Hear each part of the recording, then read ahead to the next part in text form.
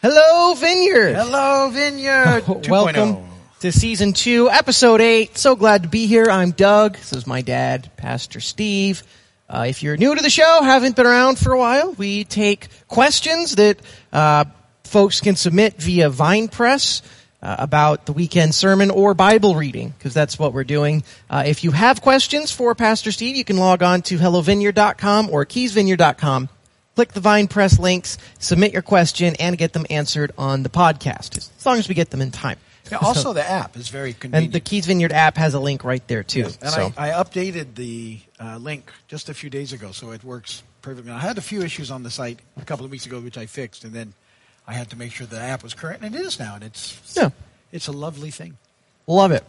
All right, so we'll jump right into the show with the first question.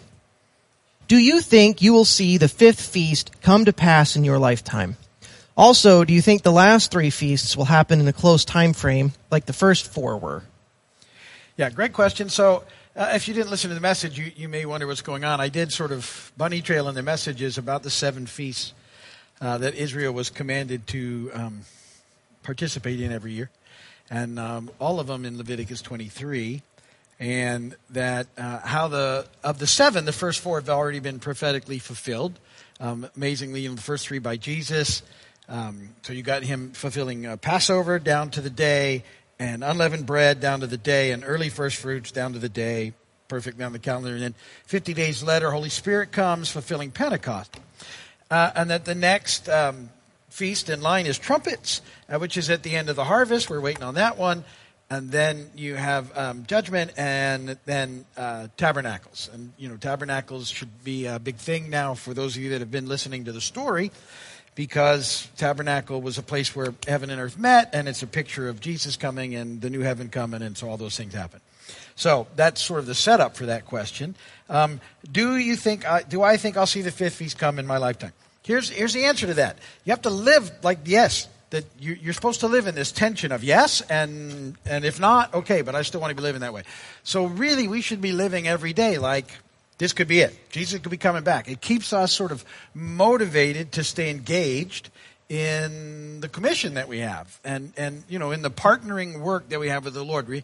Remember, from the beginning, God wanted to partner with us to make a difference here on the planet, and we walked away from that, but when we come to know Jesus, we're reconnected into our original vocation, which is to make a difference in the world. So I think we're to live every day like Jesus is coming back, which gives us a little sense of urgency. And at the same time, we live in thinking that it might not be that he's coming back anytime soon. Oh, there we go. So I noticed the screen go out for a second. That was just a projector. We don't need to worry about that. Yeah. So good. So yes, it's yes and no. Yes and no. I want to live like he could be coming in every day. You have to hold that tension, and at the same time that he might be waiting for. We don't know. Whatever significant period of time it may be. I often say this, the church has been living in the last days since it started 2,000 years ago. So we are. People ask me, are we in the... Absolutely, we're in the last days. But church always has been. That's how we've lived. So, great question. And, I'm 60 now. So, I would love to see Jesus come back. But I'm not sure that that's going to happen. In my lifetime, but I have to live like it is. Okay, so I don't know how else to answer that question other than that. All right, next one. Reading through the account of Josiah's reign left this person gobsmacked over how rampant Judah's idolatry had gotten. There are a lot of scary, sketchy things mentioned that Josiah got rid of. By all accounts, he seems sincere in his desire to follow God's directions to eradicate false god worship.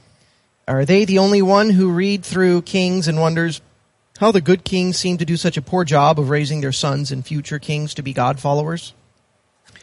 Yeah, the kings, there was a few good ones in the southern kingdom. In the northern kingdom, there wasn't. And they don't seem to do a great job in how they, for the most part, how they raise their sons. So part of that problem... if you look, they usually had several wives, and so they had several sort of branches of families. And And then, they didn't always have the best sort of family values. And so I don't know how much absenteeism there was. I don't know how much most of them sort of really stuck tight to the things of the Lord anyway to pass on. We were looking at this weekend at how, during the time of Josiah, he was the first one that even had rediscovered the book after, years and years. So all that is in there. They had seemingly walked away from the command in Deuteronomy 6 to train your children. Talk about it constantly. It should be a constant thing. They'd walked away from it in that over those hundreds of years of time. So it is a big thing to see, and it doesn't seem like you get a lot of succession of good kings having a good king follow them. Just the power and position they had, the corruption was there. They were under attack all the time too.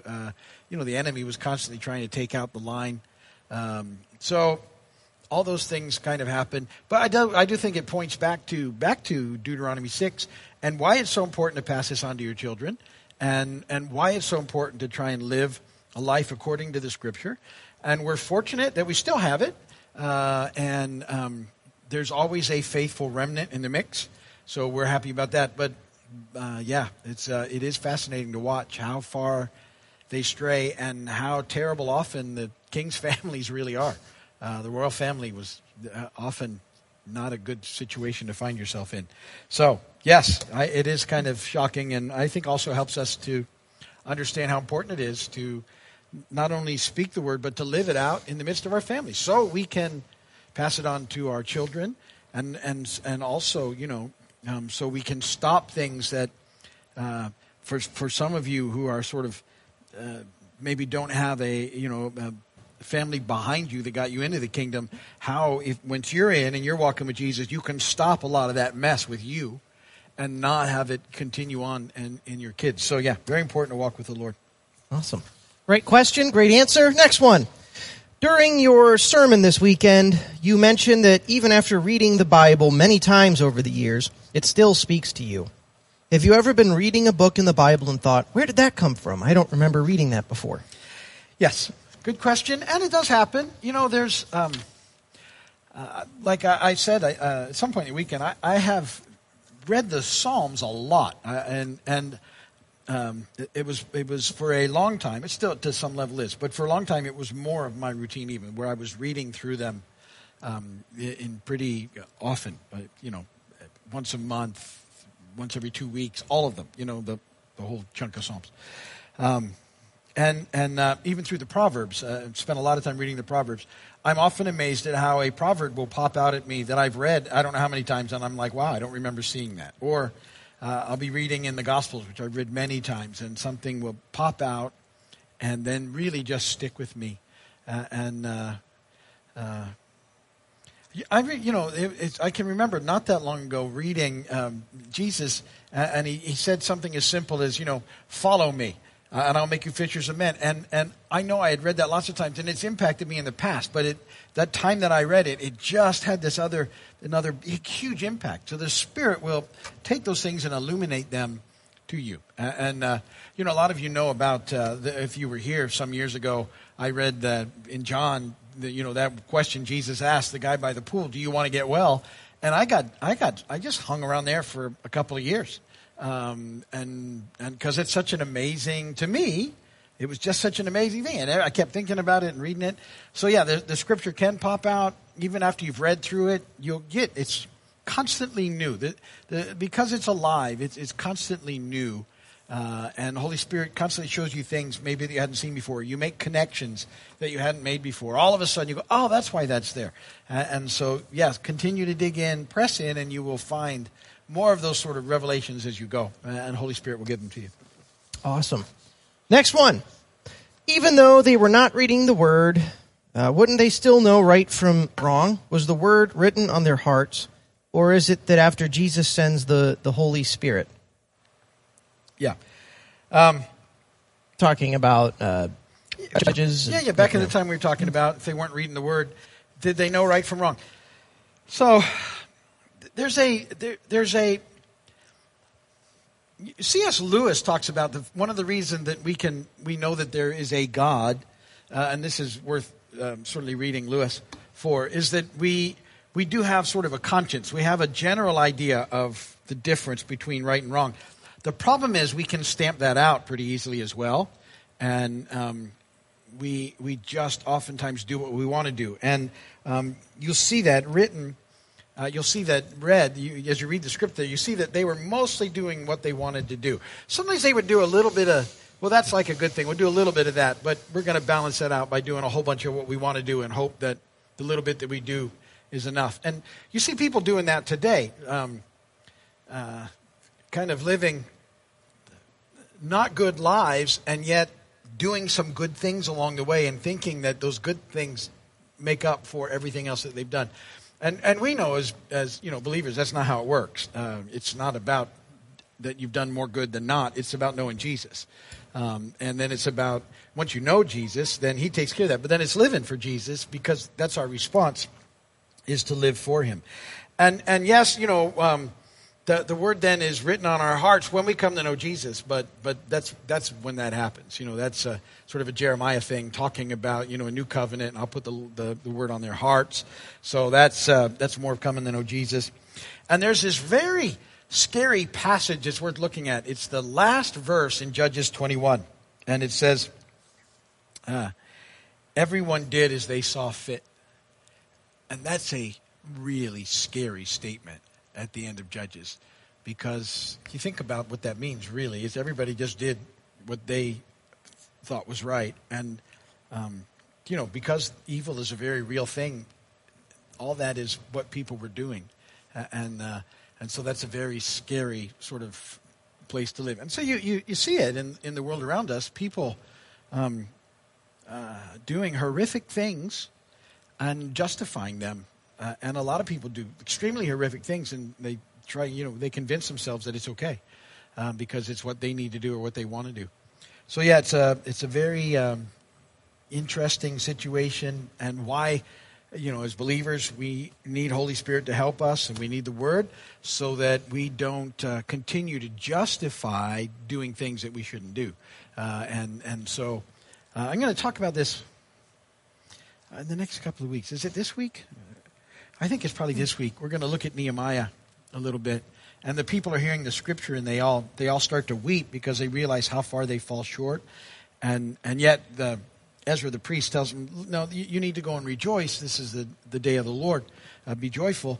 And that the balance there is the scripture, it's sharper than a two-edged sword. It should be cutting us, and at this, to the quick, so that we realize the things that we're doing and we shouldn't do. At the same time, we realize what Jesus has done for us, so we can be reconciled to God.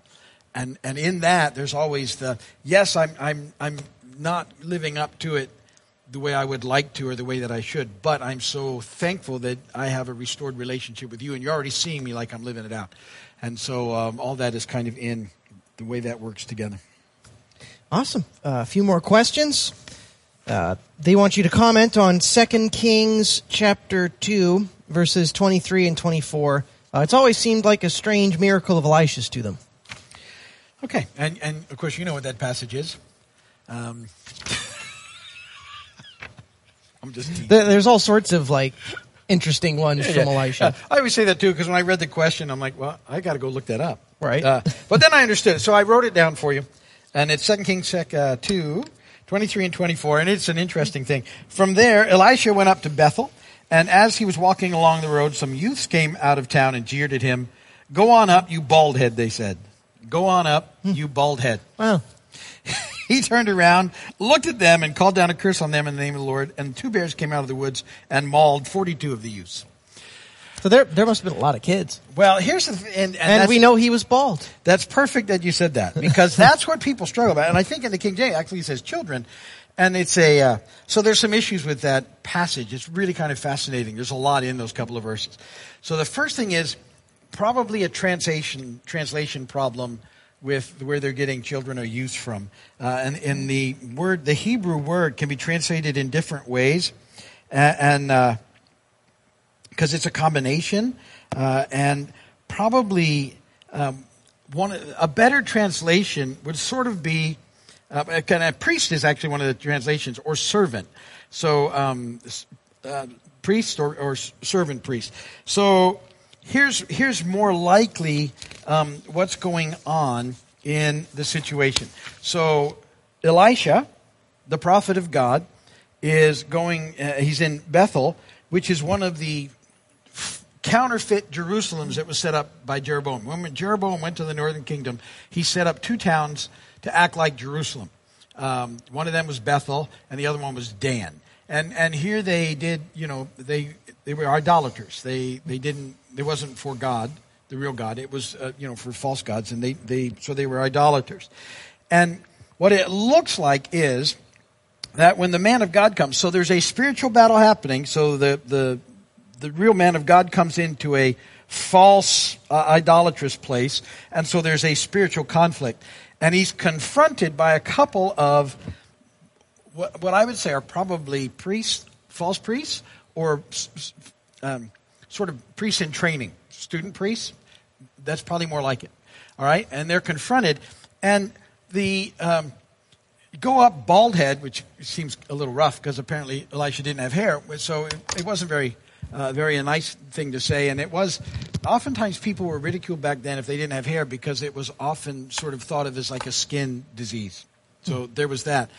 But the go up thing is significant because what they're doing is they're taunting him because he's Elisha. Remember what happened to Elijah, right? He got caught up in a whirlwind. So they're taunting him. Well, if you're like Elijah, go up. And it's a big taunt. And the bald head thing just wasn't very nice.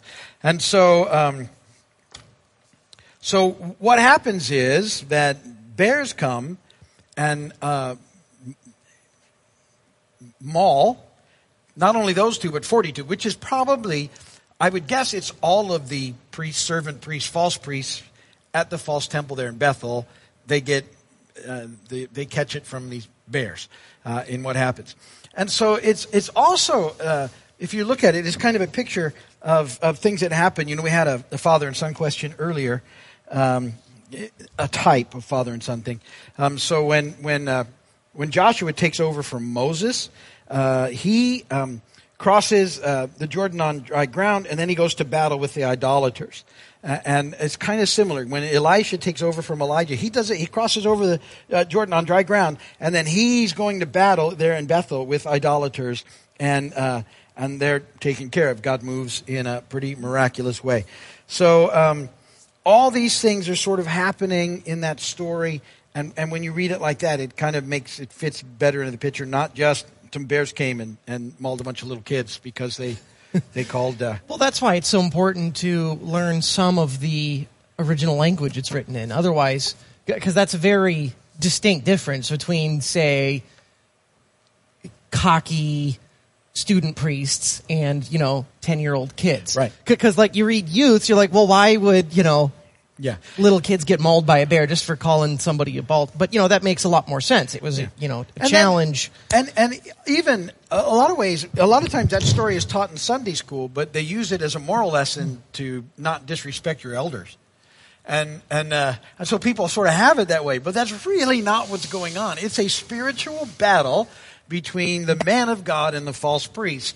And so that makes it take on a completely different sort of look. And then you kind of root for the Bears at that point. Well, you should be rooting for the Bears. Yeah. We're Dolphins fans here. Right. That's okay. So I think a great question though. Listen, that's it. When you read stuff, here's the thing: when it seems to not make any sense at all, there's usually other stuff going on, and so you dig a little deeper and you ask questions. You do this thing. That's what the scriptures should do. And obviously, as Doug said,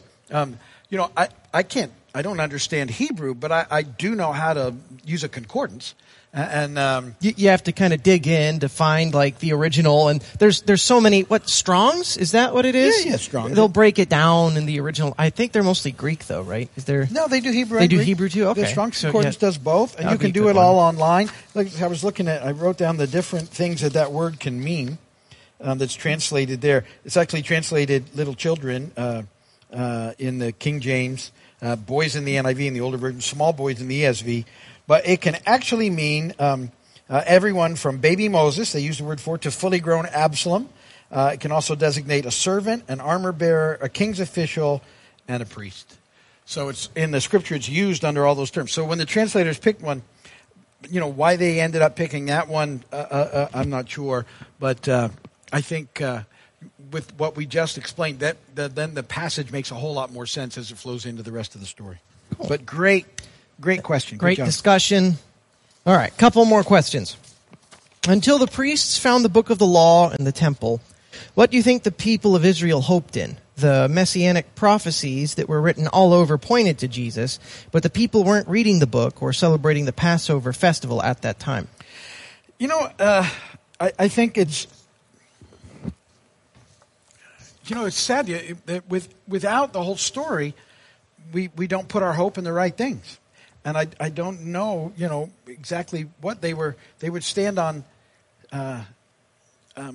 some tradition, but it was so messed up. The enemy did a thorough job of messing up what was supposed to happen, and people went with it. And so they get their hopes in other things and in false things. It happens today. People often have their hopes in the wrong places. We've talked about that. And so they sort of lose sight. And over time, God sort of becomes, like it unfortunately does for a lot of people, God becomes like a myth to a lot of people. And instead of understanding who he is and the dynamic relationship that he has with us and why it's so important to know the whole story. I think one of the saddest things is connecting with believers who haven't ever sort of gotten a hold of the whole story and don't know how it fits together and don't know the beginning and the end and how it works together and have sort of found little pieces that they're standing on, but it doesn't allow them to experience the breadth of everything that's taking place and get their hope in the right spot, which changes life.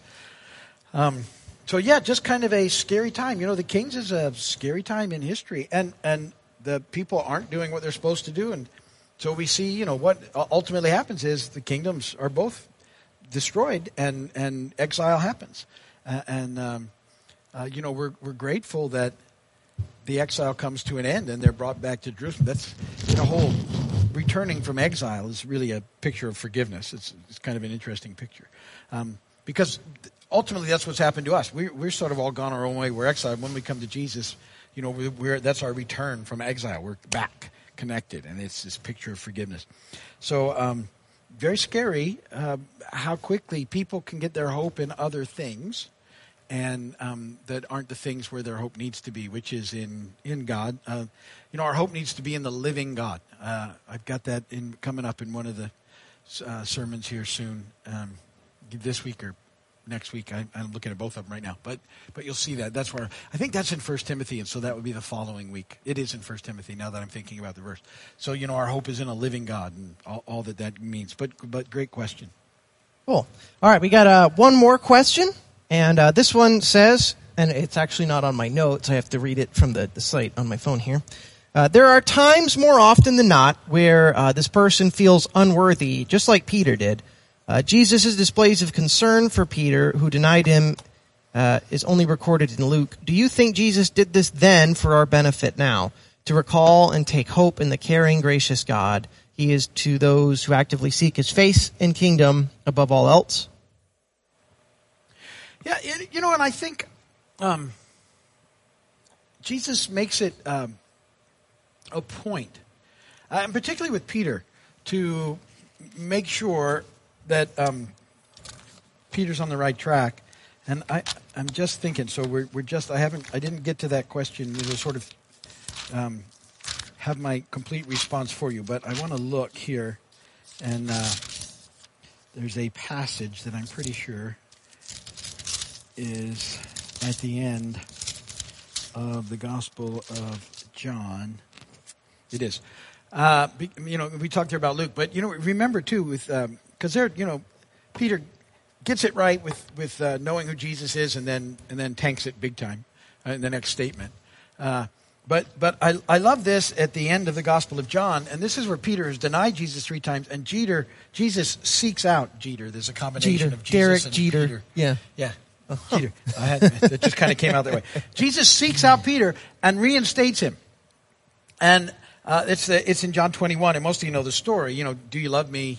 I love you. And it's interesting because he uses different forms of the word love there. Do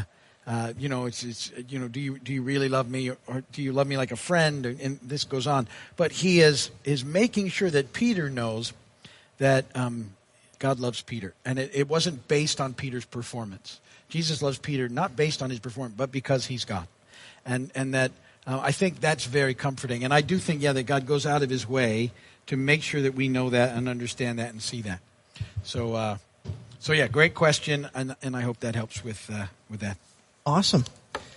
So, anyway, worship, I had to make a few changes, so I don't quite have a set ready to go.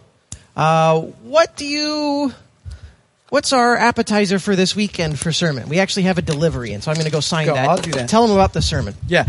So we're in Nehemiah 8, and that's one of those fascinating places, too, if you read where the scripture is kind of chunked up a little funny, because we actually will start in the end of Nehemiah 7, the 73rd verse.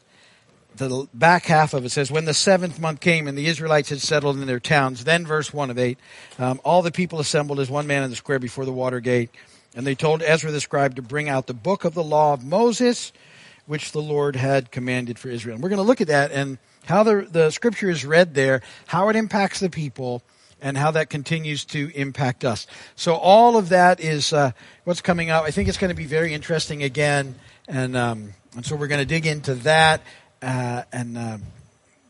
Come ready. If you want to get ahead, read Nehemiah chapter 8, at least the first sort of half, but it wouldn't hurt you to read it all. It's not a big chapter. So read that, and then we'll jump into that. Cool. Looking forward to it. Thank you guys so much for your Vine Press questions. Again, if you want to submit yours about your Bible reading or about the weekend sermon, you can log on to HelloVineyard.com, KeysVineyard.com. Click the Vine Press link, submit your question. Also, you can use our Keys Vineyard app.